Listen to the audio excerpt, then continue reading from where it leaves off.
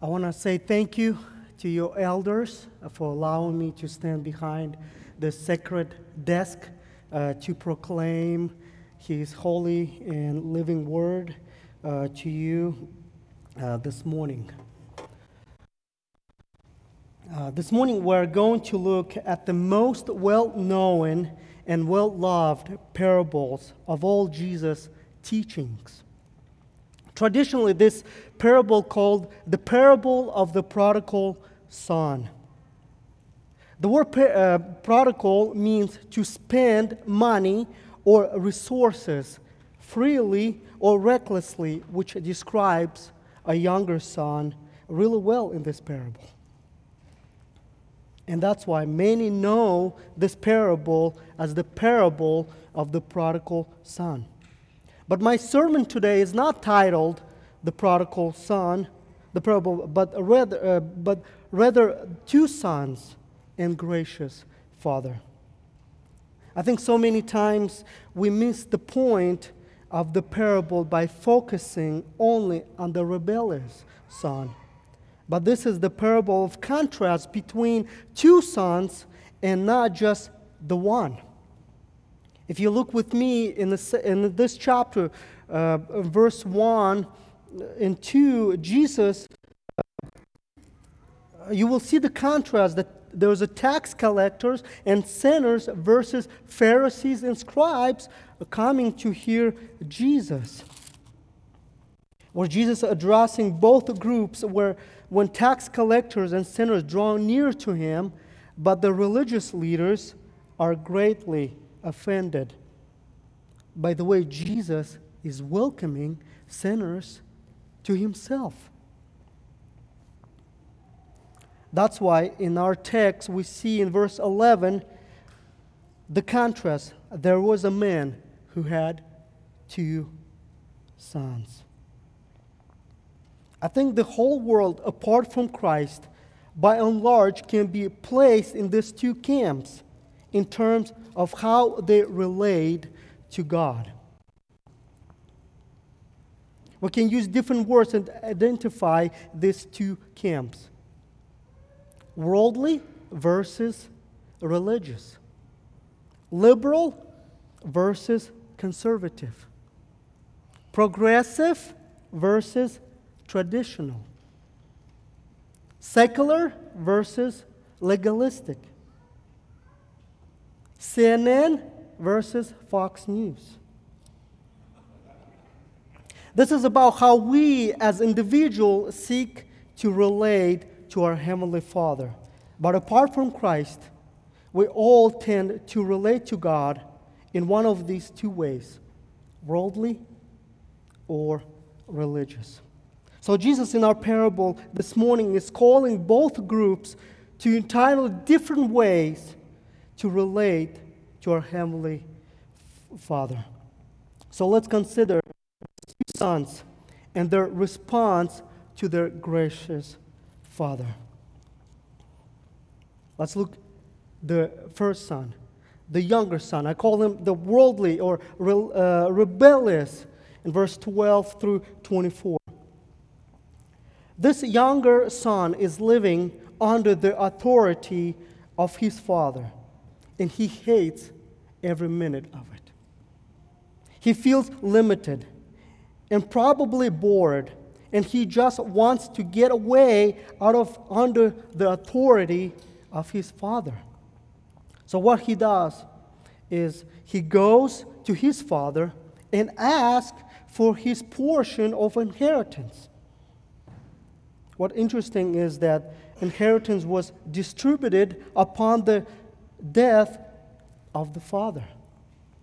So for the son to come and ask for his portion of inheritance, now I was, for all practical purposes, to say, I wish you were dead. I wish you were no longer part of my life. I don't want to be under your authority and under your care. I no longer want to be part of your family. I just want your money. I just want to be used.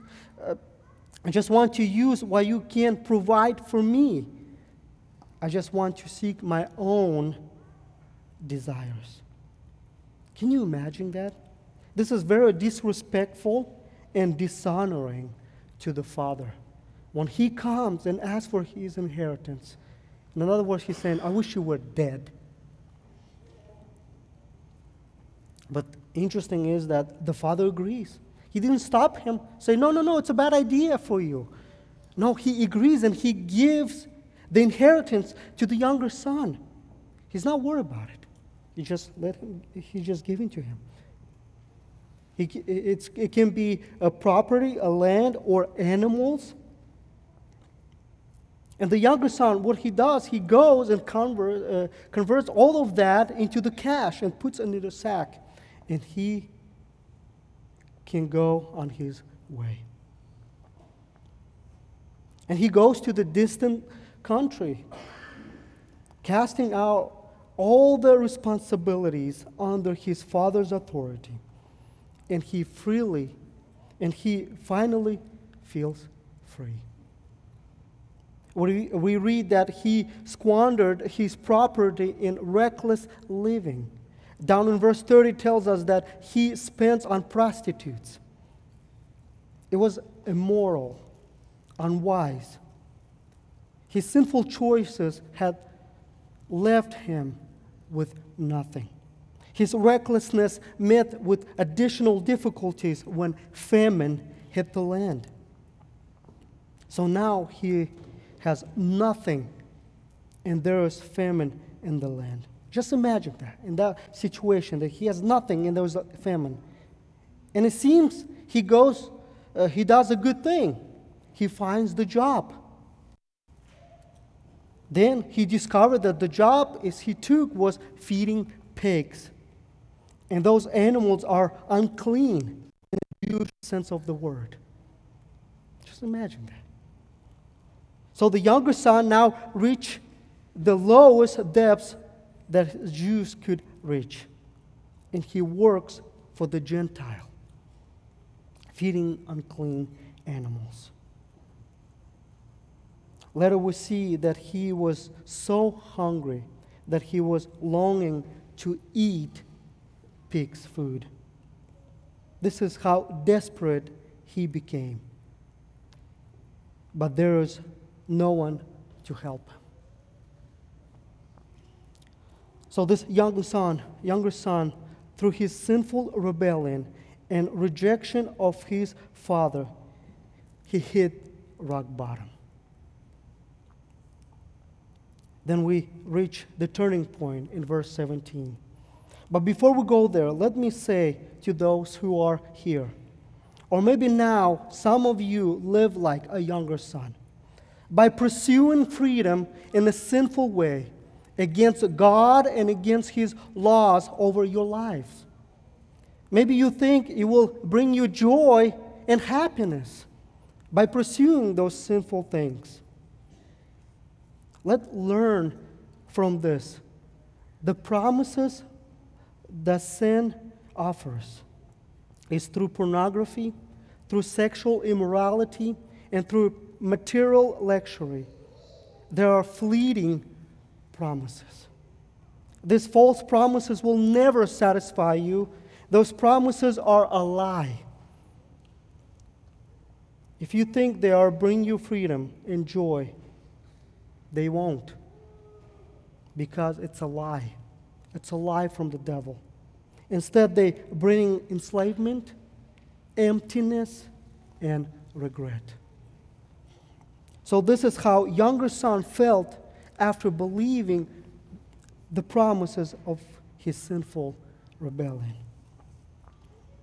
But thankfully, that's not where Jesus leaves the younger son in the story. And He also will not leave you either if you turn to Him in faith. So we saw younger son's rebellion, and now we will see his repentance. He comes to himself. He comes to his senses. He sees his life and reality around him for what it really is.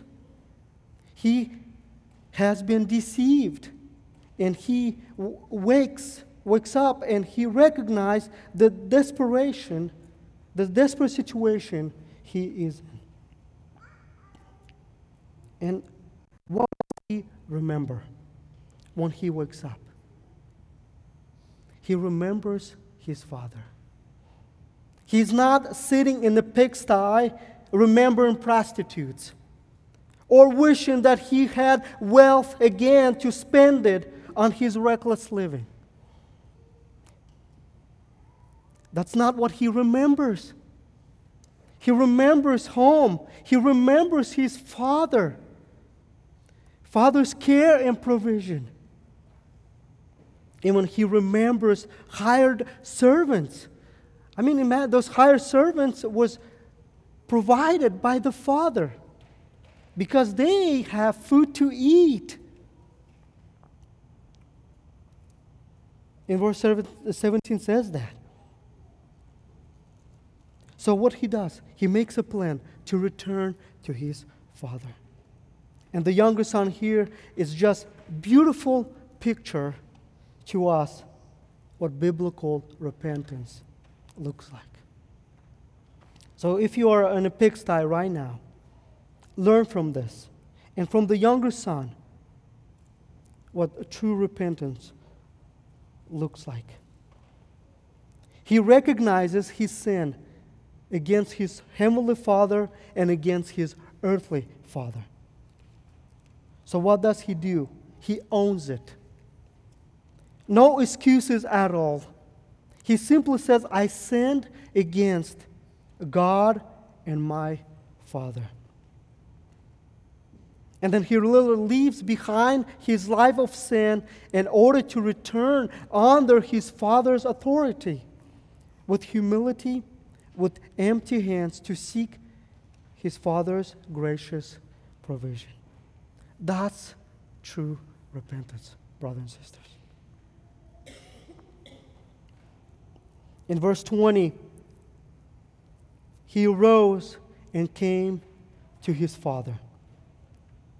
So we saw the younger son's rebellion, repentance, and now we will see his reception. Again, see with me the verse 20. But while he was still a long way off, his father saw him and felt compassion and ran, embraced him, and kissed him. Can you see the father running? He forgets all the cultural importance and welcomes his younger son home and cannot wait to get hands around him. Distinguished men in the culture, they did not run in order to expose their legs. That's what kids did in that time, in that culture. But father didn't care. He was so excited to see his son out of distance, and he started running. And he cannot wait to meet him. And full of compassion and grace, he embraced him and kissed him. Now consider, Jesus is telling this parable to defend his own ministry of welcoming sinners, but he does it so to display for us the heart of the Father. Jesus is saying, do you know why my ministry is what it is? And why I'm seeking the sinners and the lost? Because my Father wants them. That's why my Father sent me. I'm not here to convince the Father. I'm here because of the Father. And that's the heart of our Heavenly Father, brothers and sisters. The younger son began to declare his repentance to the father, and before he can even speak of his glad willingness to work as a servant, the father jumps in and doesn't let him to finish it. He puts his best robe on him. He puts the ring on his hand. He puts the shoes on his feet, because servants go barefoot, but the sons wear shoes. And they were breeding fattened calf to feast and celebrate because his son was dead, but now he is alive. He was lost, now he is found. And they began to celebrate. This is the mercy and the love and the joy of our Heavenly Father towards sinners who return to Him in repentance and faith. The Father does not hold His Son's sin against Him. He is not required to do good work to earn His way back into the family.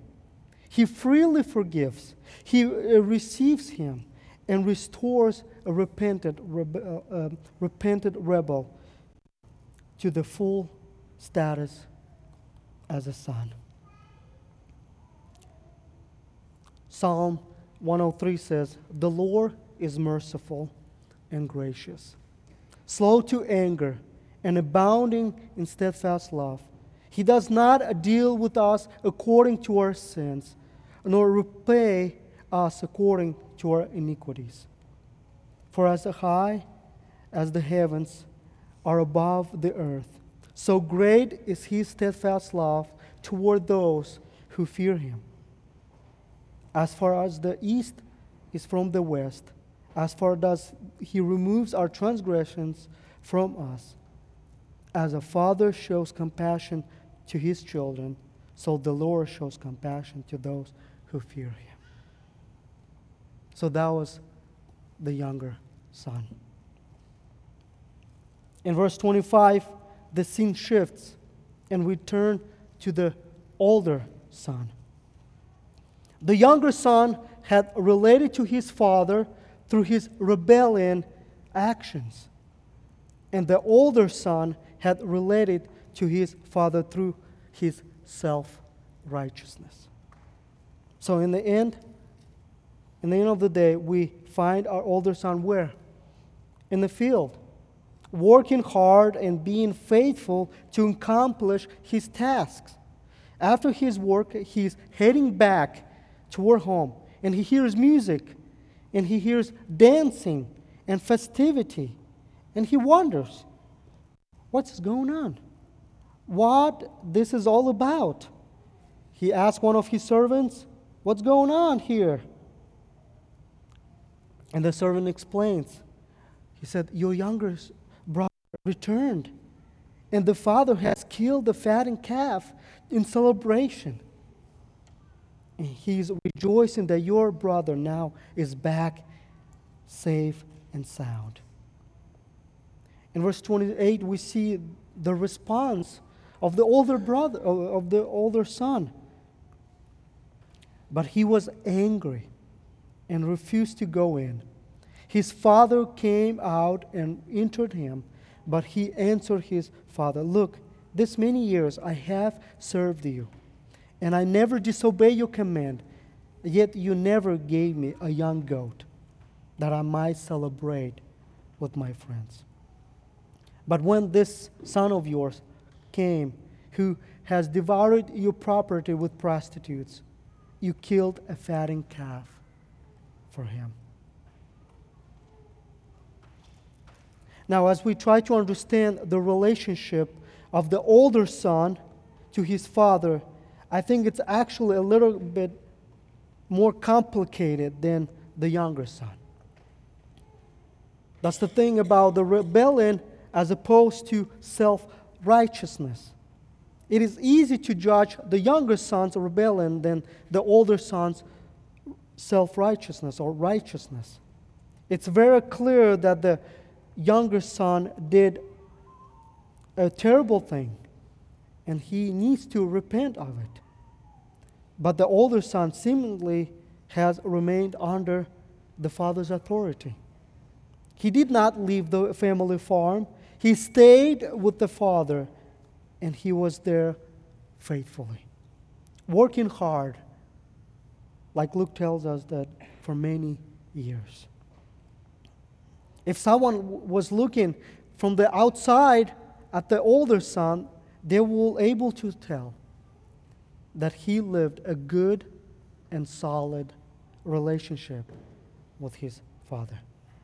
But surprisingly, the father's gracious reception of the younger son, it brings to the surface that the fact this older son is no less lost and no less in need of the father's mercy than his younger rebellious brother.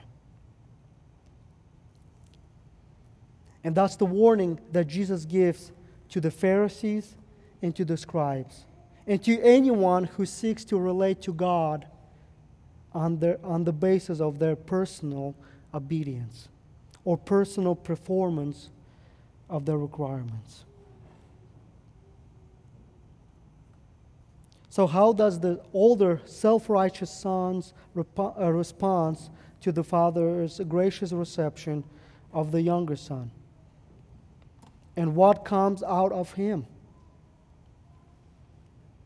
He comes with anger, with self-righteousness, and a questioning of the Father's wisdom and love.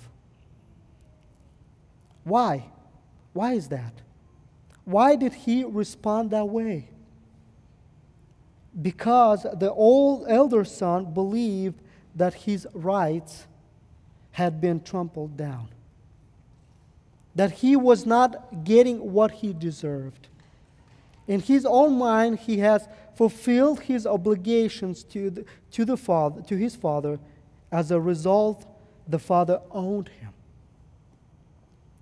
The older son is angry because the younger son is receiving undeserving blessings, because the blessing should only come to those who deserve it. Because he served his father for many years, and that's why he's so angry, because he's not getting what he wants. In his self-righteousness, he feels better in comparison to his younger brother. He says, I never disobey your command, and yet my brother gave himself to prostitutes. Am I not better than him? As a result of all that, he doubts his father's love. He comes to the conclusion that his father has been holding out on him, as the older son deserves better than he has received. And ironically, what is revealed in all of this is that the older son initially wanted the same thing as the younger son. He just went about it in a different way. In other words, he did not want to delight in his relationship with his father. His father was a means to his own selfish gain. That's why he stayed. And that's why he worked hard. Instead of seeking this gain in rebellious ways like his younger brother, he sought it by his self-righteous duties to requirements of a son.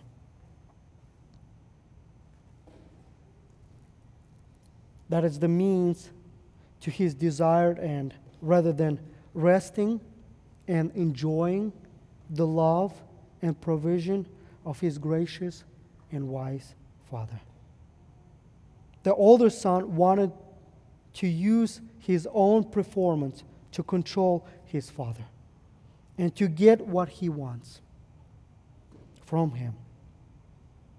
And because of all that, he began to act angry, with accusation, and with doubt. These are the symptoms of all lost self-righteous men. Equally as the older son lost as his younger brother, because he was more blinded to his own need and his own lostness. We all need to be aware of our lives, of our own symptoms of self-righteousness. It's very easy for us to be self-righteous. So when we see God mercifully blessing people around us, do we feel better that He is not doing more for us? Do we find obedience to God burdensome rather than joyful and freeing? If you recognize these things in your life in a fundamental way, you may need to ask yourself if you are a truly Christian.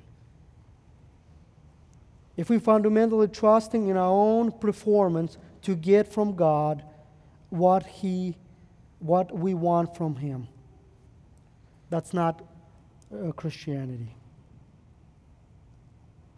Because so many people live that way. I serve you so God can bless me. That's not a Christianity. Then we need to examine ourselves. Like Paul says, right? We need to examine and repent of this. If we recognize some of these things in our lives, maybe we are still Christian. Tim Keller puts it like this. There is a big difference between being an elder brother and being a real gospel-believing Christian. But there are also many genuine Christians who are elderly brothers. So when we find ourselves as a genuine Christians and yet drifting toward being condemning, anxious, insecure, joyless, and angry, in this situation, what should we do? We return to the gospel. And we remind ourselves what God has done in Christ for us.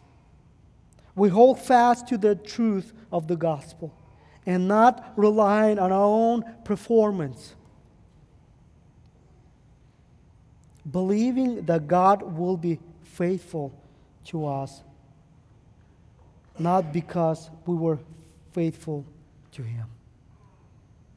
Brothers and sisters, if you're in that situation right now, run to the gospel. Remind yourself every day that Jesus deserves glory, not you, not me. It's all about Him. It's all about Him. And again, thankfully, in His parable, Jesus does not condemn the older brother in certain fate. The Father graciously and kindly invites the older son. We saw that in verse 28, when the Father goes out to him and invites him to join the party, the celebration. The younger son returned. We see this again in verse 31 and 32. Son, you are always with me, and all that is mine is yours. It was fitting to celebrate and be glad, for this your brother was dead and is alive. He was lost and is found. It is kind and gracious appeal that the Father makes to His Son. And he must receive this appeal. An elder brother, he must not remain outside the feast, because it is fitting and right to celebrate when lost sinners are found. This is the heart of our Heavenly Father, brothers and sisters.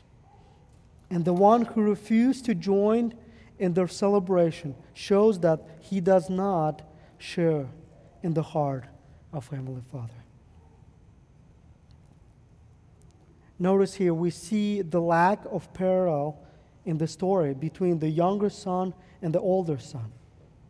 And Jesus recounts for us the younger son's repentance and reception by the Father. But the appeal of the older son is left unresolved. And it shows to us where the emphasis lies in Jesus' parable. It is at heart an open invitation for Pharisees and for scribes and for all self-righteous men to come and join the Father in the feast of the redeemed. Not the feast of those who deserve His favor, but older brothers are invited. Self-righteous men are invited to the feast of the redeemed. Instead of being angry, come and celebrate what Father is doing, saving sinners and bringing them to Himself. But it's not yet clear as Jesus speaks how the Pharisees respond. Will respond. Many sinners are coming to Jesus. We saw this in verse 1. They were drawing near to Him. At this point, the Pharisees were grumbling. But in His mercy, Jesus does not go only to rebellious, only to the sinners and tax collectors. He goes to the self-righteous too. And He invites them to receive His mercy and to join the feast. And this invitation is offered to us as well. To come, to celebrate what God is doing in the people's lives. But there's only one way to enter the feast. Not through a rebellious life and not through self-righteousness. Because a lot of people think that way. Ultimately, the way to enter to the same is for the older son and for the younger son through the mercy of God. And that is where the third son comes in. You will say, there's a third son in this parable? I don't see a third son in this parable. Yes, there's a third son in this parable. And this third son, that's Jesus. The perfect son. The righteous son. The one who never rebelled against his father. Who never dishonored his father. That third son telling those two sons, you need me? Come to me and I'll give you life. I give you a relationship. I have better stuff for you than you pursuing in this world. You rebellious son, you thinking you looking for freedom by pursuing in a sinful way, freedom. Now come to me, I give you true freedom. Jesus says, if you know the truth will set you free. And I am that truth. The rebellious son who try and work hard to honor his father, not doing bad things. But Jesus said, no, that's not enough. You need me because I give true righteousness if you trust in me. That's why I came. I lived perfect life for 33 years. Never sinned with my mind, with my actions, with my lips. And all that I did for you if you put your trust in me. I am the third son that you need. And so that's what in this parable we see the third son. Sometimes we think those two sons are the main characters. No. It's the third son who's telling this parable. And he pointing to himself. And he invites those two sons. And he invites us to join him in this feast of the redeemed. And we know in the future we will be with him in the feast of the Lamb. All of us who put their trust in him. So brothers and sisters, come to Jesus. Come to him. If you want freedom, come to him. Don't look at it in the sinful ways. If you're thinking that you need to prove yourself or show how good you are, stop it. Come to Jesus because he has everything. Let's pray. Father, thank you for the third son. We're so thankful for him. Thank you that He came, became a man, lived perfect life, and went to this rugged cross to die for our sins. And He didn't stay on the cross. On the third day, He rose again for our justification. Thank you so much, Jesus, for that. We want to put our trust in You by Your Spirit. Please forgive us if we so often pursue freedom in a sinful ways.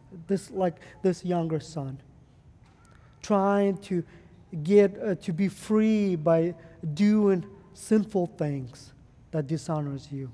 Sometimes we don't want to be under Your law and under Your provision. We think that we know better than You. So please forgive us, because we know those promises of sin, they are a lie, and they will lead us to desperation. So please forgive us and help us to run to You. I pray for those who trying to earn their own salvation by doing good works, or even if they're Christians and they're thinking that just living self-righteous lives, our relationship with You will be better. But that's not true, because we don't need to compete with Jesus, because Jesus all we have, all in Him. So thank You for that. And I pray that those both groups will come to Him to find freedom, find righteousness, Your righteousness. Thank You again. And help us to be reminded of the gospel, what You, God, did in Christ Jesus for us. Every day, because we need it. We forget. Help us to be reminded through Your word, through the church, through with one another as we fellowship, to be reminded of the gospel and hold fast on this truth. We love You, and we pray in Your name, Jesus. Amen.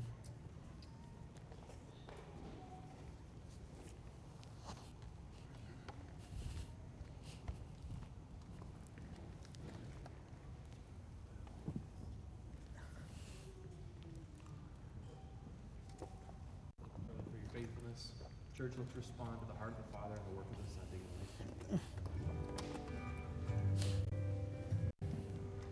Praise the Lord. His mercy is more stronger than darkness, new every morn. Our sins they are many, His mercy is more.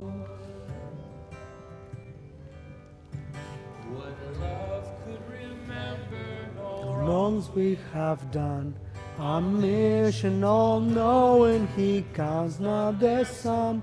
Through into a sea without bottom or shore. Our sins are the many, His mercy is more.